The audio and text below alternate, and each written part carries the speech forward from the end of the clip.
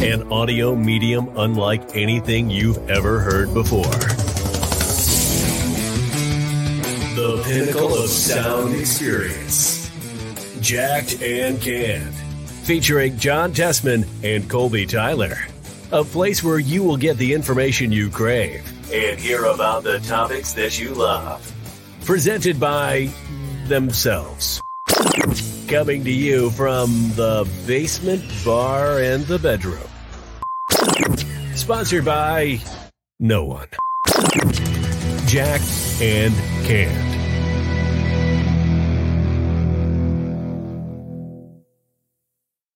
Ladies and gentlemen, welcome to the Sports Roundtable of Jacked and Canned. John, how are we doing this week, buddy? Doing good, man. Doing good. After a week of hiatus from the Sports Roundtable episode, it feels good to be back because if anybody saw the last YouTube video that was released, it was very short.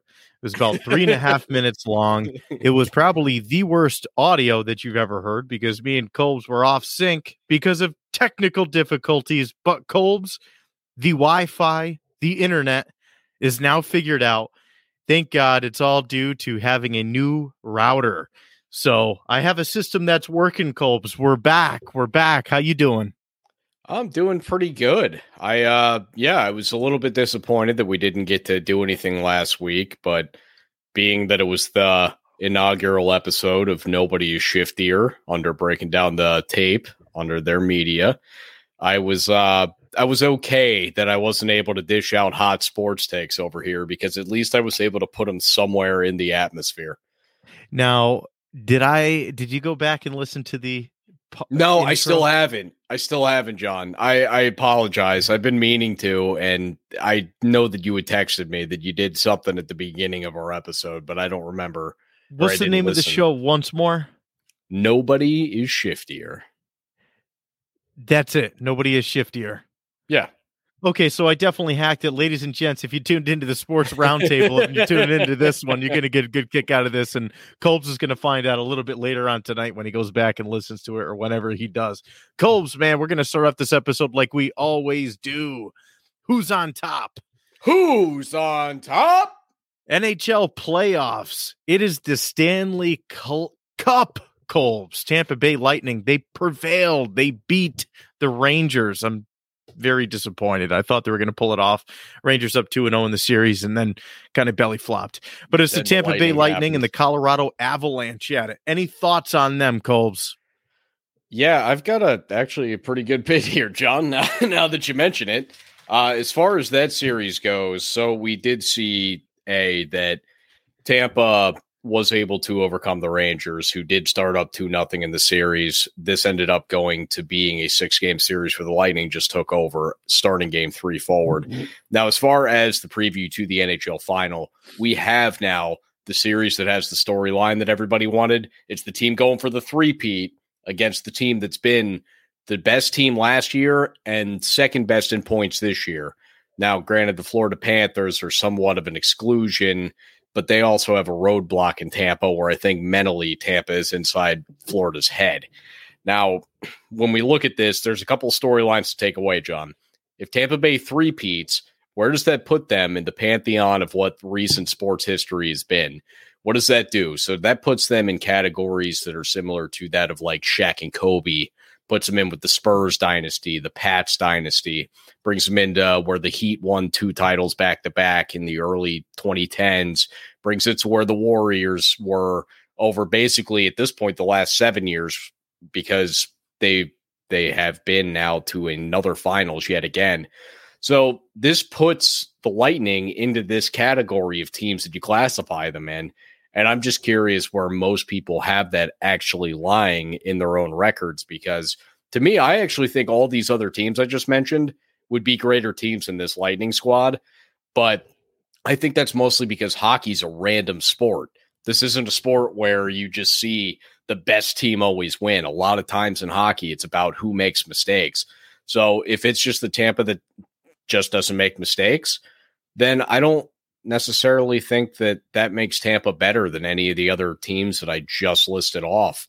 But it does put them now in the category where you can have that conversation. additionally, Colorado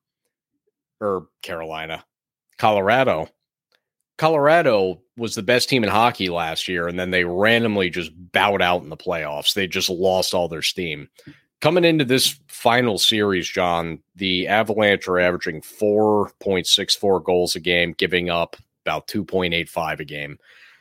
Tampa is only scoring just over 3 goals a game and giving up about 2.5 a game. And if you take out the Panthers series, where they dominated the Panthers, but the Panthers, again, have a mental block on Tampa, they're giving up about 3 goals a game.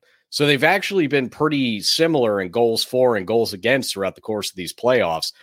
Also, Tampa's played 3 more playoff games than Colorado this year, and considering that this is also their 3rd straight year in the Stanley Cup Finals, do they have a little bit of fatigue? I don't know if it exists in hockey. I legitimately don't, because in basketball, you see it. You don't see the teams that made it to the conference finals make it again the next year.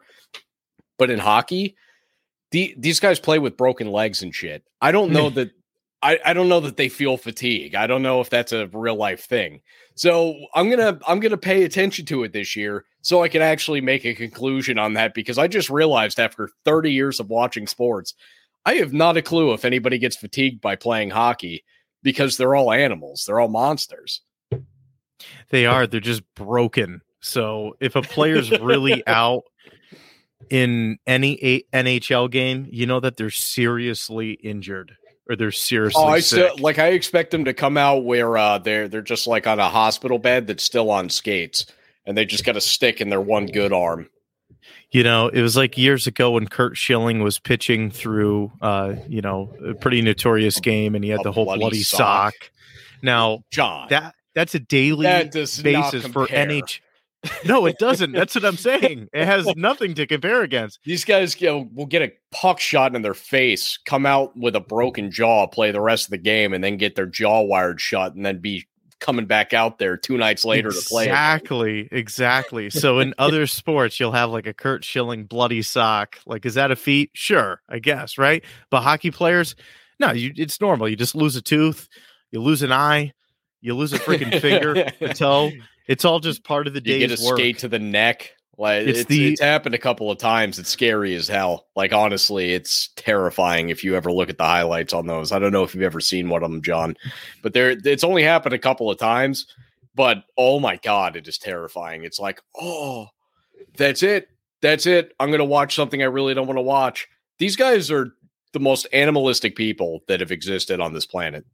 It's the only sport where it's just that savage. Like, you have a level of boxing in there with the fights. Well, here's the thing. These guys aren't as technically sound as actual fighters, but I don't know that they're not tougher.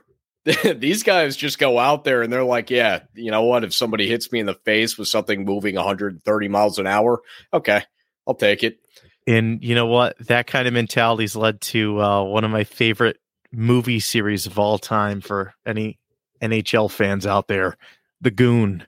The Goon. I saw the first one. I didn't see the sequel, but the first one was really good.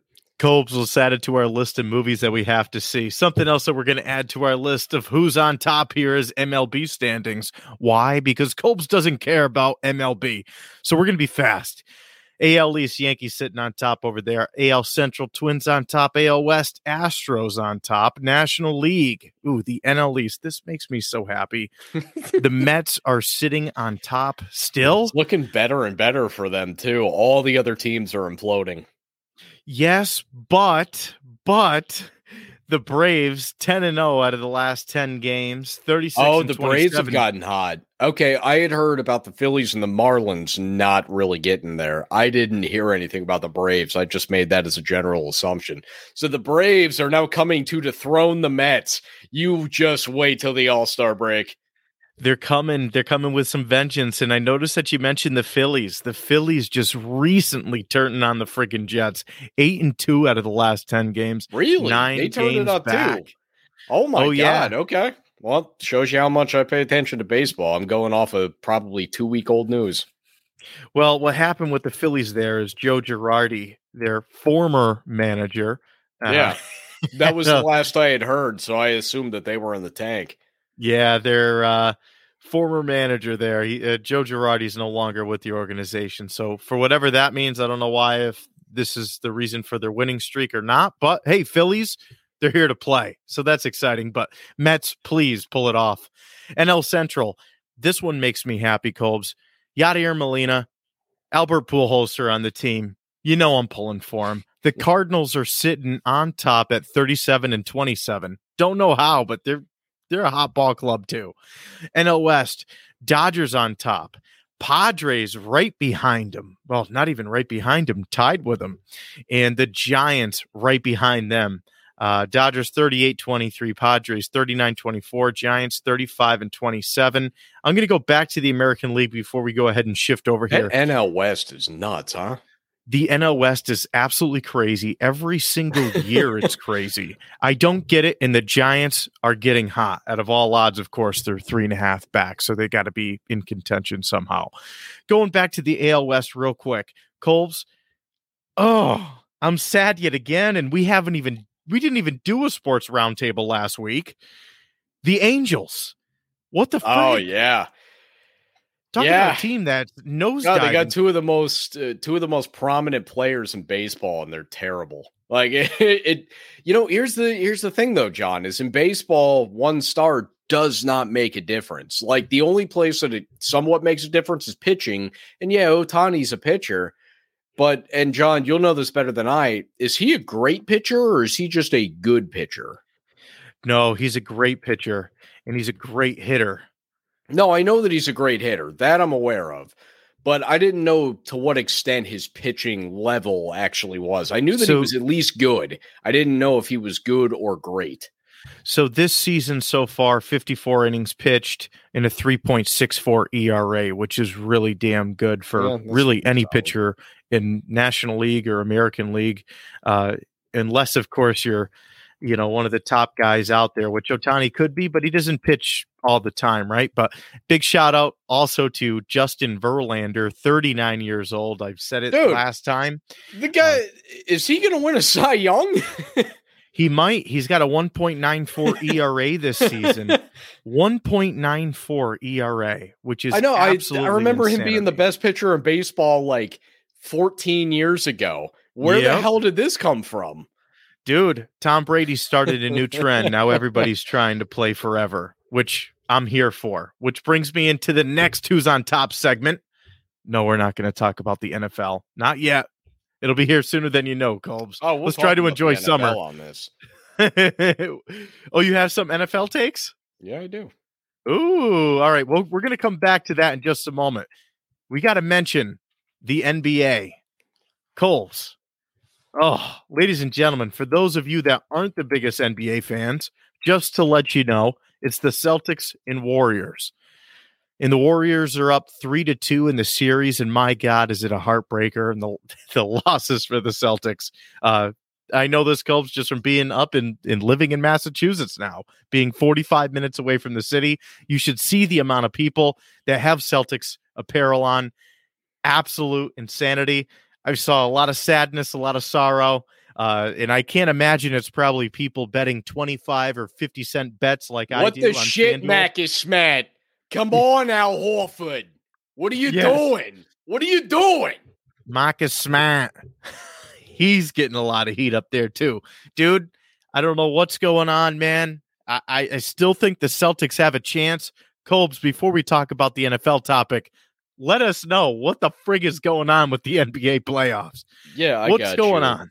What I'll do is to shorten this a little bit so that we don't have to make this episode incredibly long.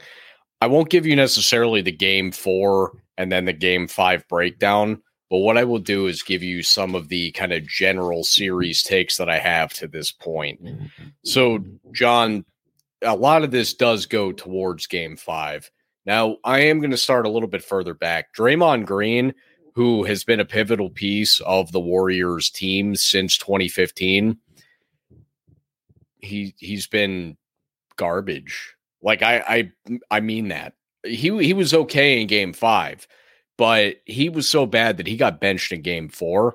And granted, the Warriors won that game. So Draymond got to say, like, yeah, you know what? I was fine with it. I'm telling you, if they lose that game, he's throwing a fit over that, though. But Draymond Green has been terrible. He's become such a non-offensive threat that they're basically treating him like Ben Simmons, just like back up to the bucket. And if he feels like shooting, let him. He's not going to hit it. So that's been hurtful towards Golden State.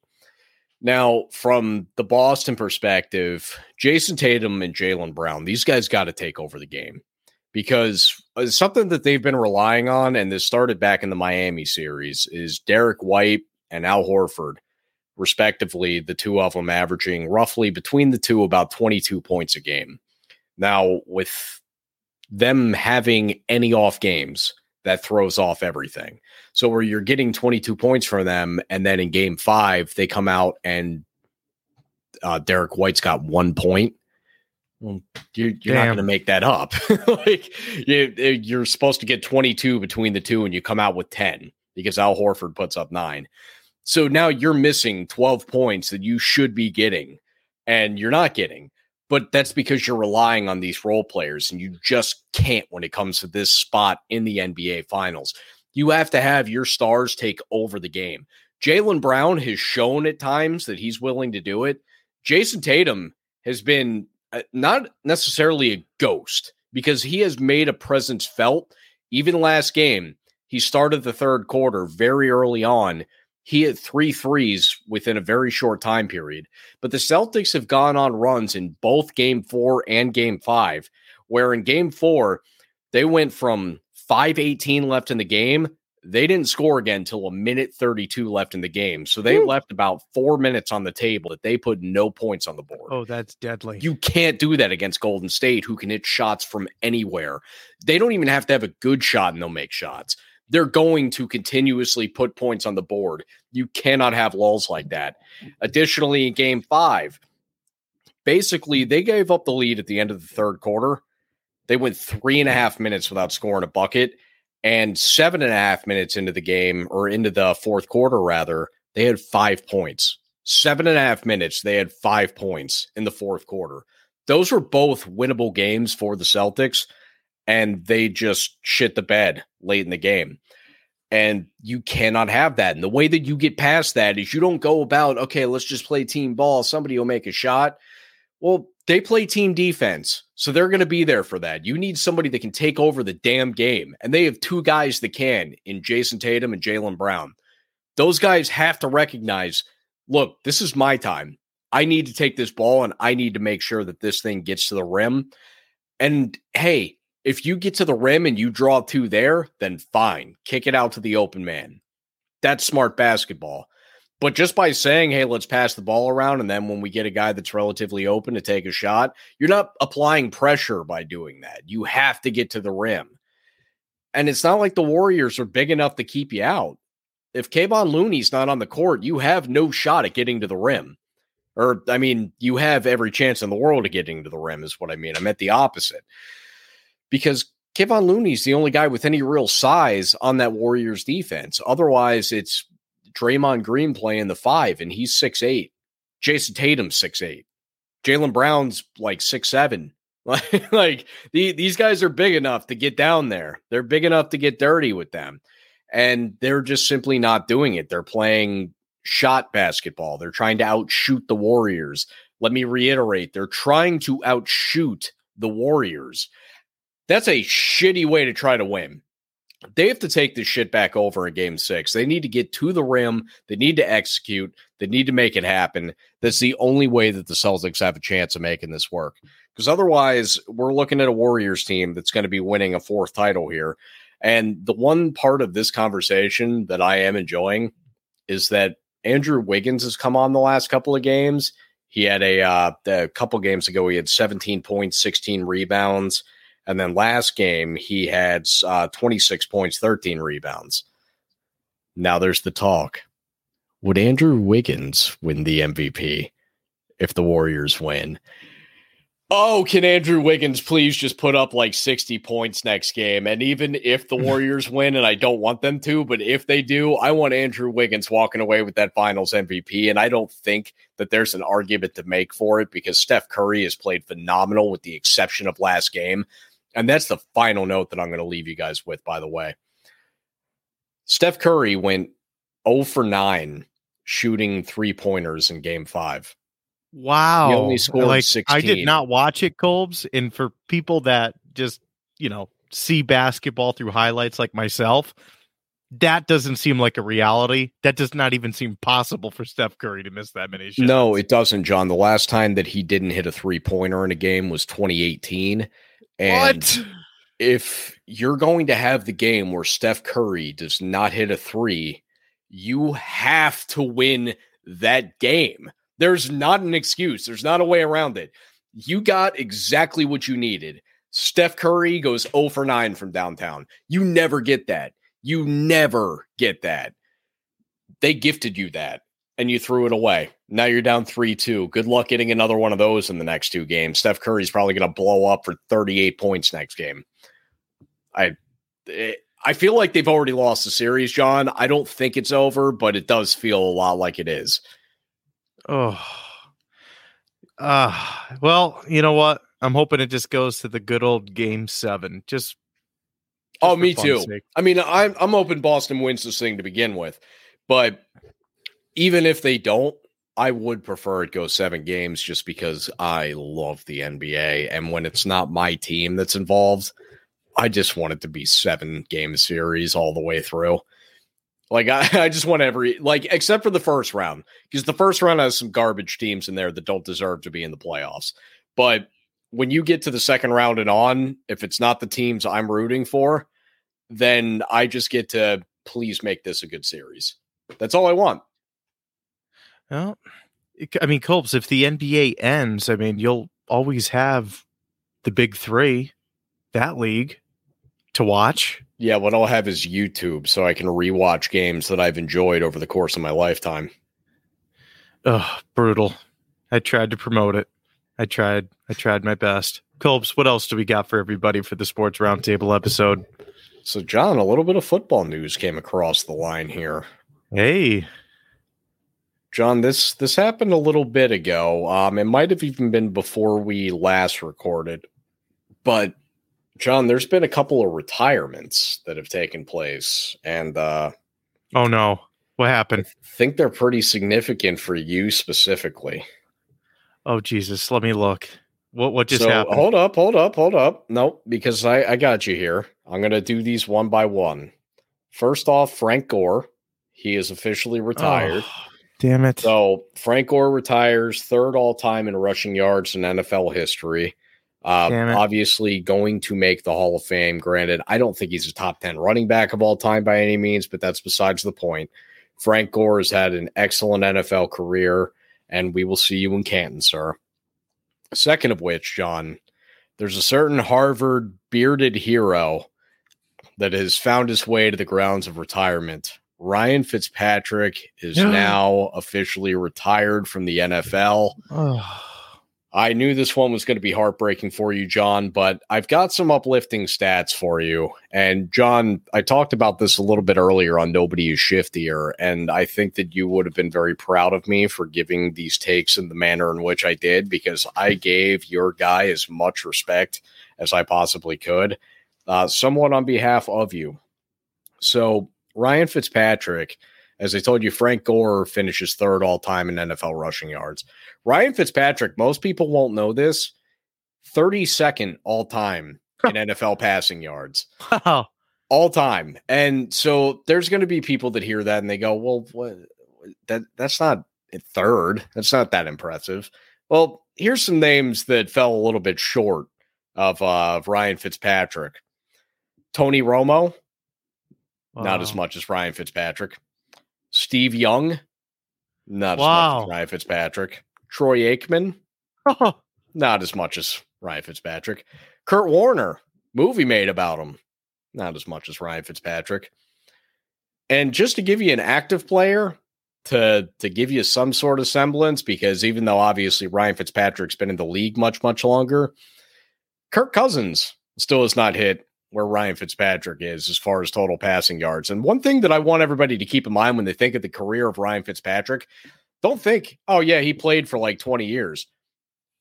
Do you know how many of those years he actually started like for a team the whole season? Most of the time he came in as a backup or because somebody got hurt, somebody got benched. That was half the time that Ryan Fitzpatrick came into a football game. It was not just, hey, there were a few times that Ryan Fitzpatrick was the guy that they're like, yeah, this is who we need at quarterback. That wasn't the case in a lot of the teams that he played for. He came in there as the secondary quarterback and found his way onto the field and then still kept throwing 400 yards at a time. Now, I think that Ryan Fitzpatrick ultimately, as his legacy goes down, is just maybe one of the best backups that ever played in the NFL. But John, he had a very impressive career. And for what he was, you're not going to do any better than that. I legitimately, I commend him for his efforts in the NFL, and I think he just did a phenomenal job. John, I know you're sad to see these guys go because I know you root for these old guys that were around when you were still a teenager, and it makes you happy. And I'm with you on some of those occasions, but it's usually, like the great ones that I'm in there for. But yeah, John, we have no more Fitzpatrick, no more Fitzmagic. We got no more Frank Gore. And granted, I'm pretty sure the only reason he was able to play as long as he did is because he played for the University of Miami, where, well, you got to be tough to live down there. So I think that's where Frank Gore got all that toughness from. But John, as we move closer and closer to the beginning of the football season, dude, I'm getting excited.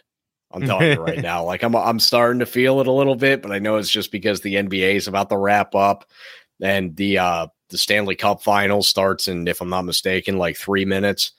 And there's all sorts of shit that's going on that I still have a little bit of I've got time for it. It's still their time of the year, but I can tell that it's winding down considering that now there's 3 days rather between games and basketball. It's no longer that I get a game every night. It's no longer that there's 2 games every night. It's no longer that I've got I've got basketball, hockey. Now it's just like, okay, I've got basketball today. 2 days from now, I'll have hockey. The day after, I'll have basketball again. Then 2 days, nothing. Yeah, it starts to get a little bit more and more disappointing from here. And I still have just a little bit of life left in what is the NBA and NHL seasons, but inevitably we will be devolving into pre-game football talk, preseason football talk. We will be criticizing everybody in the NFL for moves they made in the offseason or praising them undeservedly. There will be teams that we say are going to be playoff teams that will absolutely not make the playoffs. Lions. There will be teams that we say do not make the playoffs, have no shot in hell, and they win the division. It's going to happen, and I'm here for all of it. The Lions. That's all I could say. Ladies and gents, September is getting very close. Thank you for tuning in to another episode of the Sports Roundtable. Make sure to stick around. We got a special guest coming up on Jacked and Can Show, which we're going to launch that off at 8:30 p.m. So if you saw this one and you want to see the next one, stick around. We're going to be back in just half an hour. To be continued. Colbs, we'll see you soon.